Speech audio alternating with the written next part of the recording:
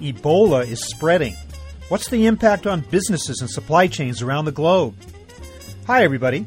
I'm Bob Bowman, Managing Editor of Supply Chain Brain, and this is the Supply Chain Brain podcast.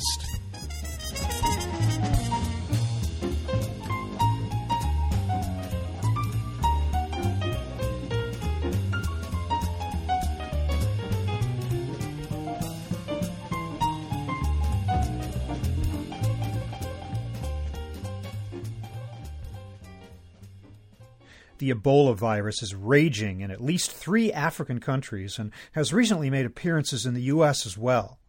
In response, we've seen the implementation of some travel restrictions and the designation of 5 U.S. airports as screening sites for foreign visitors who are at risk of carrying the disease. At the same time, we're confronted with a number of unanswered questions about the virus and its ability to spread within supposedly secure populations. But the scariest thing about the crisis might be the reaction of a public that doesn't fully understand the nature of the disease, according to my guest today, John Rose, Chief Operating Officer of iJet International. He discusses the actual global security risk that the Ebola outbreak poses to companies and their employees. And he outlines the elements of a proactive business continuity plan. So here is my conversation with John Rose.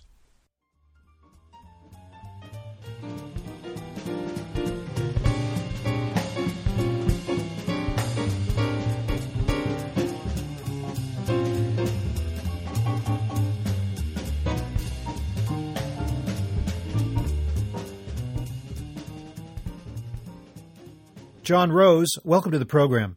Thank you for having me. Thanks for being with us to talk about this crucial subject of the Ebola contagion that's now spreading faster than I guess anyone thought it might. I want to talk about the implications of the Ebola spread for businesses, for supply chains, for individuals, and for travel. But could you bring me up to date, first of all, on just how the situation is shaping up as of this very moment? Well, there's actually some positive and, of course, some negative to it. The positive is there's been a few countries that have been declared Ebola-free. Senegal and Nigeria have been declared as Ebola-free. Fortunately, in the last week, there hasn't been any additional outbreaks in the United States or any other countries outside of the 3 predominant areas in West Africa. However, those 3 areas is still spreading at a very disturbing rate, and it's going to get worse before it gets better in those areas.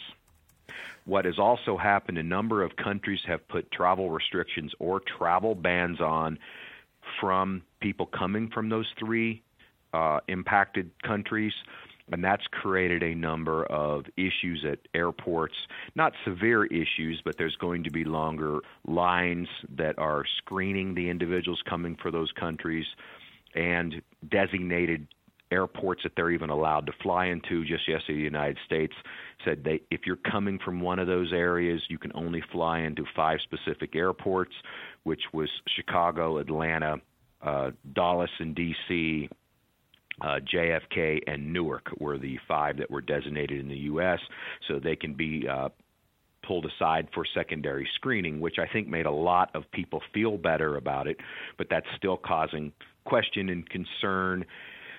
There's a lot not known about the disease, the spread of the disease, the potential vaccinations. I know there's a number of different test vaccinations that are being tried and to see if they actually work.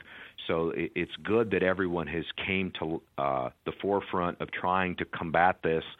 You know, it took a long time to get to this point. A lot of people are asking questions why. I mean, that doesn't help with the solution. What we have to focus on now is the solution. Okay, it's 3 countries, though, that currently are identified as being of greatest risk in terms of origin countries, correct? Just 3? That's correct, because with Nigeria and Senegal being declared Ebola-free, you know, it's Sierra Leone, it's Liberia, and it's Guinea. And it's especially Sierra Leone and Liberia are the ones that get most of the press because that's where it's growing at an exponential rate. And, of course, the fatality rate is so high. And the other thing that terrifies the average person who doesn't work in the medical field is the questions that we're being asked every day. why do healthcare workers get this so easily? That's the terrifying part. These people are wearing containment suits, sometimes 2 levels of containment suits that are beyond even the requirements to do the treatment of individuals with Ebola, yet they're getting sick, such as the 2 nurses in Texas that got sick. So it's a very scary scenario where there's a lot of questions being asked, and because the answers don't necessarily add up to the consumer that's listening to those explanations, then there becomes disbelief, and then that, of course, spreads in panic because people fear what they don't understand. In addition to which, they often overreact to stories like this. And I'm wondering, does that not lead people to be concerned? You mentioned just the 3 countries, but is there not a public perception to some degree that any flight from Africa, from any African country, is at risk? Well, absolutely that's there, because you've had some very high figures, political, aspirational types, and I won't mention names, but they've came out on national television and said that exact statement. So, of course, it spreads fear. I have been, and iJet has been, spreading the word about Ebola for a considerable period of time. I mean, there was people I talked to more than a year ago before this outbreak happened that said, what's your biggest fear? And I said, a highly lethal infectious disease like Ebola. And I'm not scared of getting the disease. I'm scared of the reaction to the disease and what that could mean from a global security implication standpoint, whether it's underreaction or overreaction to the point. That's what scares me. And it's like there's a lot of Hollywood movies about scary zombie things and silliness like this.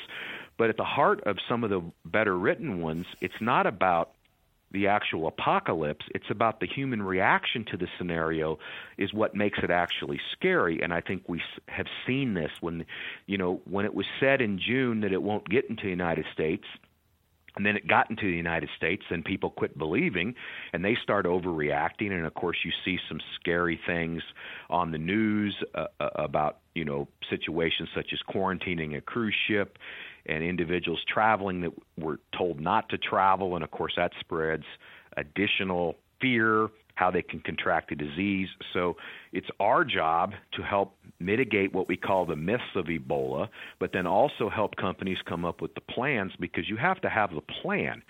Whether you think you can get Ebola or not is not the real heart of the situation. Can Ebola impact your operation? And that means your business travelers, your supply chain, even your facilities. I mean, if you're in an area, if you were in Dallas or Cleveland last week, you were very fearful that they could actually close down an entire area and quarantine. What does that mean? And what are your action plans? What's your pandemic plan? What's your business continuity plans? And that's the questions companies are asking that are far more relevant to the situation. So it's the public response to the disease, justified or not, that causes iJet to say that the virus is a greater cause of concern for global security than ISIS, right? Well, yes, it's that reaction, because you've got situations happening at home. ISIS is definitely a global threat, but it's a threat to a very specific region with obviously the potential for terror acts outside of it. That's a given, but that any terror act can happen anywhere, but they can be very isolated, very small.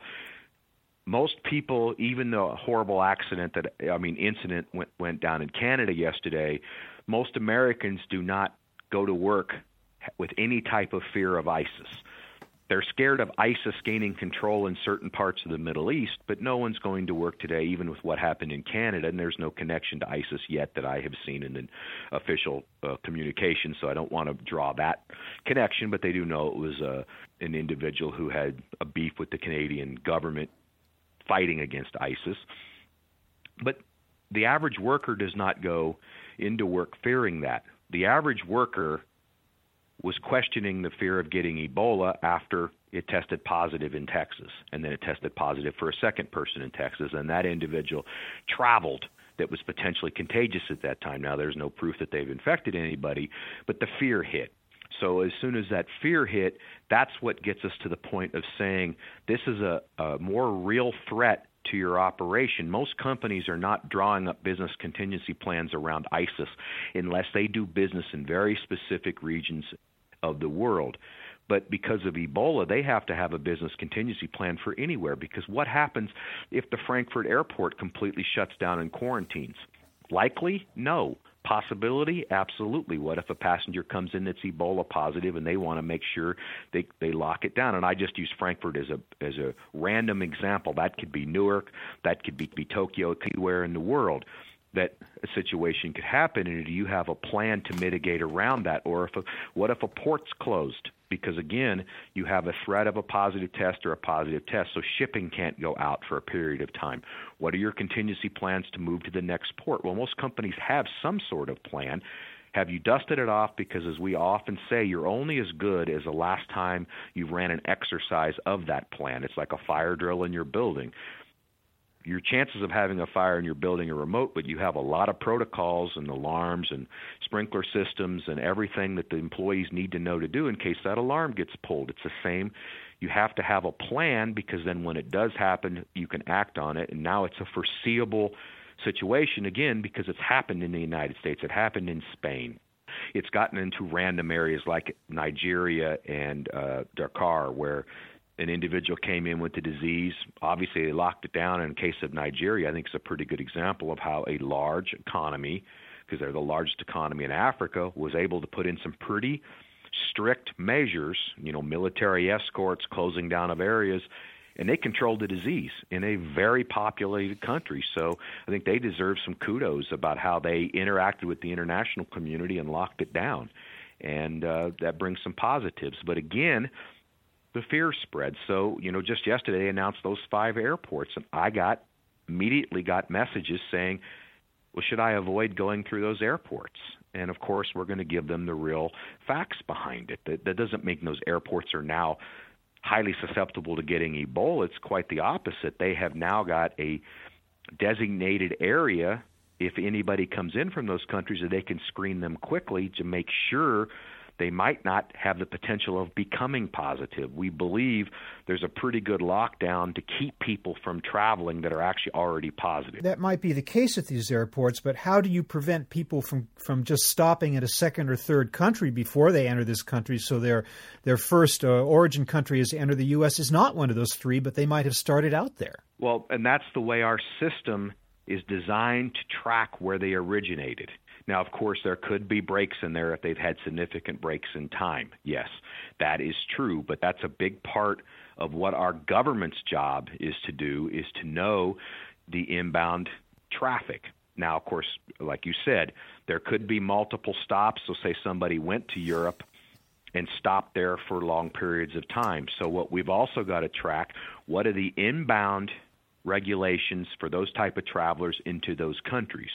So a lot of countries have placed travel restrictions. I believe it's 29. I haven't looked at it yet this morning or this afternoon now, of how many have those restrictions. So just because somebody's coming from Spain, but if Spain's got travel restrictions, we know that they have screened them to get into Spain, and they spent a week in Spain before they came to the United States. So can someone still slip through the cracks in this? Absolutely. But we've at least put protocols in place.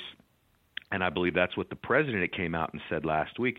We don't want to put a travel ban on these areas, because that's actually going to encourage people to try to go around the system to get into the United States, as opposed to we want to put in proper protocols to check everyone coming in. Because somebody who wants to come in the United States in that area wants to go through the proper protocols. Even the individual that came through positive, whether he lied or not, I mean, he's deceased now, but he came through.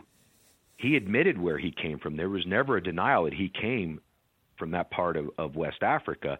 It was the fact that he got through while he was still in the incubation phase before he became truly ill in Texas. But we want people to openly disclose. So what the president did had a very specific reason behind it. Whether you agree or disagree, that's not our point. Our point is to acknowledge what is in place, and will those measures help? We believe they will help, but that still doesn't necessarily completely eliminate the risk, as you just said. What if someone came in through another area? That creates a definite problem. There's all kinds of other situations, especially with ports, ships. I mean, that's one of the big fears after what happened with Carnival. People were starting to ask, well, what about, we're always hearing about refugees on ships going from Africa to Europe. We got a lot of questions about that. How are those type of ships being quarantined, because they don't have any type of situation for the outbound, and we tried to explain a lot of that because they're not coming from those areas in West Africa, but people are asking the questions, well, what if they traveled through within Africa to get to these, and they're legitimate questions that have to be asked. So if we go toward the direction of coming up with good contingency plans, I want to ask you first, though, in terms of the response of businesses and the response to the public in general, have we learned any lessons from previous pandemics or epidemics, any of the various flu epidemics that have come down in the years past, or cholera or whatever? Have they taught us anything? Well, I think they taught us a lot. I think what's awful is very little of it was actually implemented. I've seen some of the very detailed pandemic plans around some of the recent flu scares. H1N9 was the most notable one, where there were professionals going into companies and saying, it's not unrealistic 60% of your workforce could call in sick. Do you have a plan? Because I assume you can't operate normally with 60% of your people gone. Companies looked at this for a little while, but it never came to fruition, so they kind of ignored it. And what has happened is sometimes you need something of this magnitude of fear to help companies create real plans. The horrific events of 9/11 forced a lot of institutions to come up with real plans.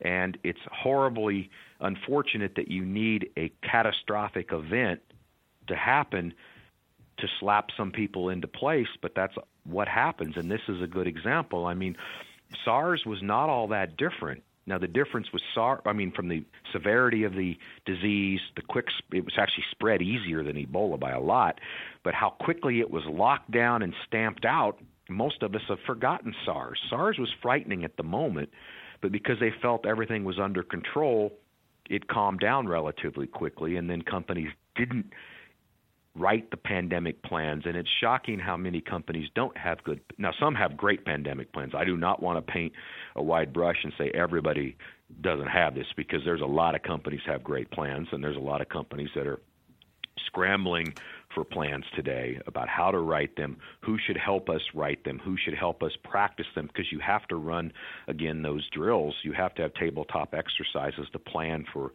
the worst. Most companies that live with offices in earthquake zones have great earthquake plans. Companies in Florida and here on the eastern seaboard have a lot of hurricane plans because they've happened, and they've happened at horrific levels. And I don't even mean it has to be at the level of Hurricane Katrina. We had, was it Sandy here just a couple of years ago? It was like almost exactly 2 years ago here in Maryland. You have those things. They create actions. The Boston bombings. Companies created action because of something like that. Now we've got Ebola helping them drive into action because they're looking at far broader than just their travelers. They're looking at their facilities, their supply chains, because all of that could be impacted or disrupted. And how do we just work around it? Everything is reactive. So maybe as you point out, maybe a little bit of fear is not a bad thing, as long as it doesn't lead to overreaction. Exactly. A little bit of fear is not a bad thing. Panic, that's a bad thing. Fear, you should have, and fear is a choice. So they've chosen to be scared of it because they didn't have a plan, but fear then can be mitigated through having a good plan that then becomes preparation. So there's always going to be danger. You can mitigate against danger. You can plan enough to remove the fear. When panic happens, then nothing good happens, and that's what we've had with Ebola. The fear part of it is actually good to help drive companies into making the right decision and coming up with a better plan, coming up with access to medical professionals that can give them real-time advice. That's something we're seeing on a regular basis. They want to have quick access to somebody saying, hey, what happens if we have somebody walk into one of our plants, they're sick, and they've admitted they've been to one of these West African countries in the last 90 days. That's happened in a couple companies throughout the world in different facilities. None of them were positive. I want to make that clear. But they want to be able to quickly ask somebody, hey, we've got a plan, but I want a medical professional also giving me up-to-date advice. What's our best plan of action? We want to tell our employees, because they know we're enacting our business contingency plan around a pandemic threat in a factory. But I also want a doctor on the phone that's able to talk to this at a level that makes everyone feel better, or at least that they've got the best advice possible to make the proper reactions, as opposed to us making, again, a panic reaction, which isn't helpful. Okay, well, let's talk short-term measures first of all. How do you respond if an employee is diagnosed with Ebola? Well, if you've got an employee diagnosed with Ebola, then you have to follow everything within your plan that says, okay, you have to talk to the medical professionals. When was the individual positive? Just like they did the situation in Dallas. When was she potentially positive?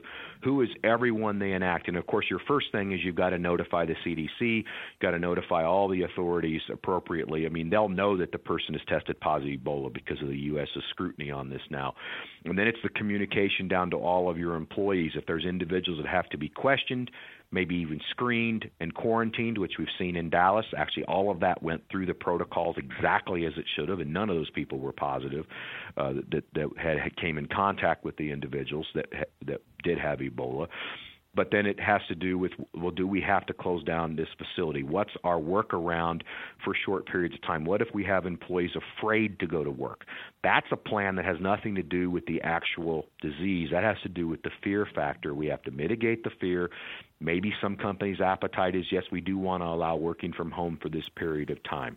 Or if schools are going to close in the area, which happened in the two cities last week, okay, we're going to let employees work from home. I'm not saying that's our suggestion for everybody. That may be their culture says this is what we want to do to make our employees feel better because one of their coworkers was positive, which, again, happened in Texas. So they want to make sure everyone feels as safe as possible and the minimal risk to exposure, but you also want to have frequent updates. This is how the disease is spread. You're at almost no risk. Of course, you can't say zero risk because that's when you get in trouble. When you make absolute statements, that's, again, like the one in June that said Ebola will never get in the U.S. was an absolute statement and was absolutely wrong. So there's a number of things around getting Ebola, and that's not the biggest part of the epidemic or pandemic plans. The bigger part is what happens if an area is affected, such as Dallas. I mean, we had calls coming in last week, well, we're 20 miles from Dallas. We think we should just close all facilities and work from home. Well, we have to go through that. Is that even realistic? Is that complete overreaction and overkill? It's going to lose productivity. Again, we walk them through so the company has the most meaningful and actionable information to make the best decision, because it's ultimately their risk appetite and the decision. They don't want to put employees in harm's way, of course, but there's different levels of risk appetite, such as where, one country will travel to Senegal today. There's other companies that have banned all air travel. And, and we know those who've seen them in the news. So it's not like I'm, coming up with something that's not public knowledge, but different companies are reacting to this differently. All right, so that's kind of the short-term side of it. But I'm interested if you could we just have a few more minutes, and I'm interested if you just kind of sketch out for me what are the major elements of a proactive contingency plan that companies should have in place in advance of any such events occurring. Well, the big thing there is looking at all the historical type of events, whether that's pandemics, terrorist actions, natural disasters, things that have happened or are reasonably going to happen. Flooding because of rising sea levels.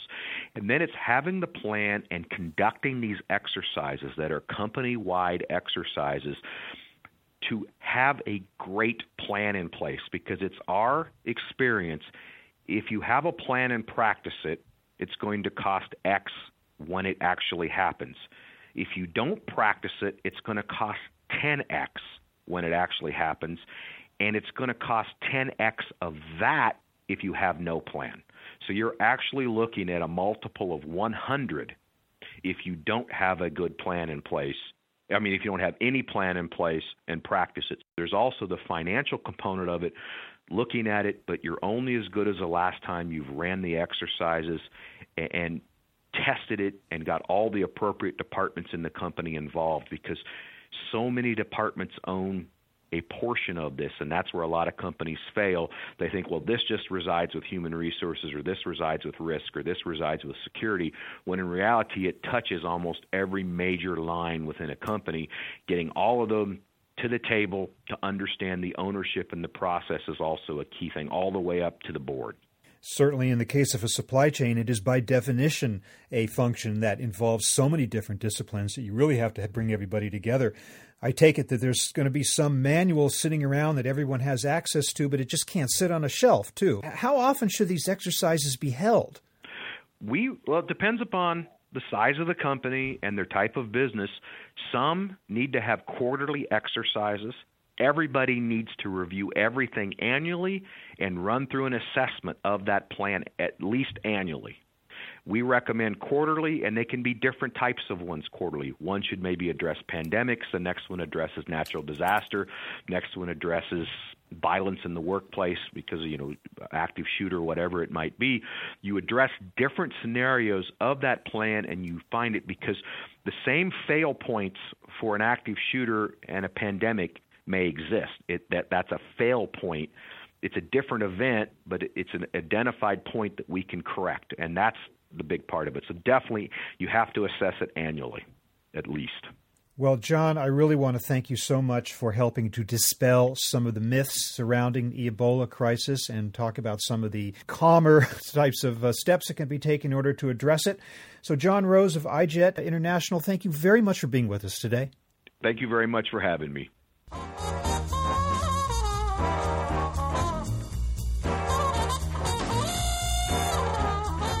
That was my conversation with John Rose of iJet International, offering a practical and level-headed view of the Ebola crisis.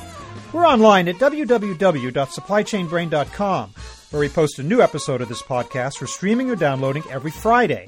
You can also read my think tank blog, watch nearly 2,000 videos, and access all of our other content, including the digital edition of our magazine. Look for us on Facebook and LinkedIn, and follow us on Twitter @SCBrain.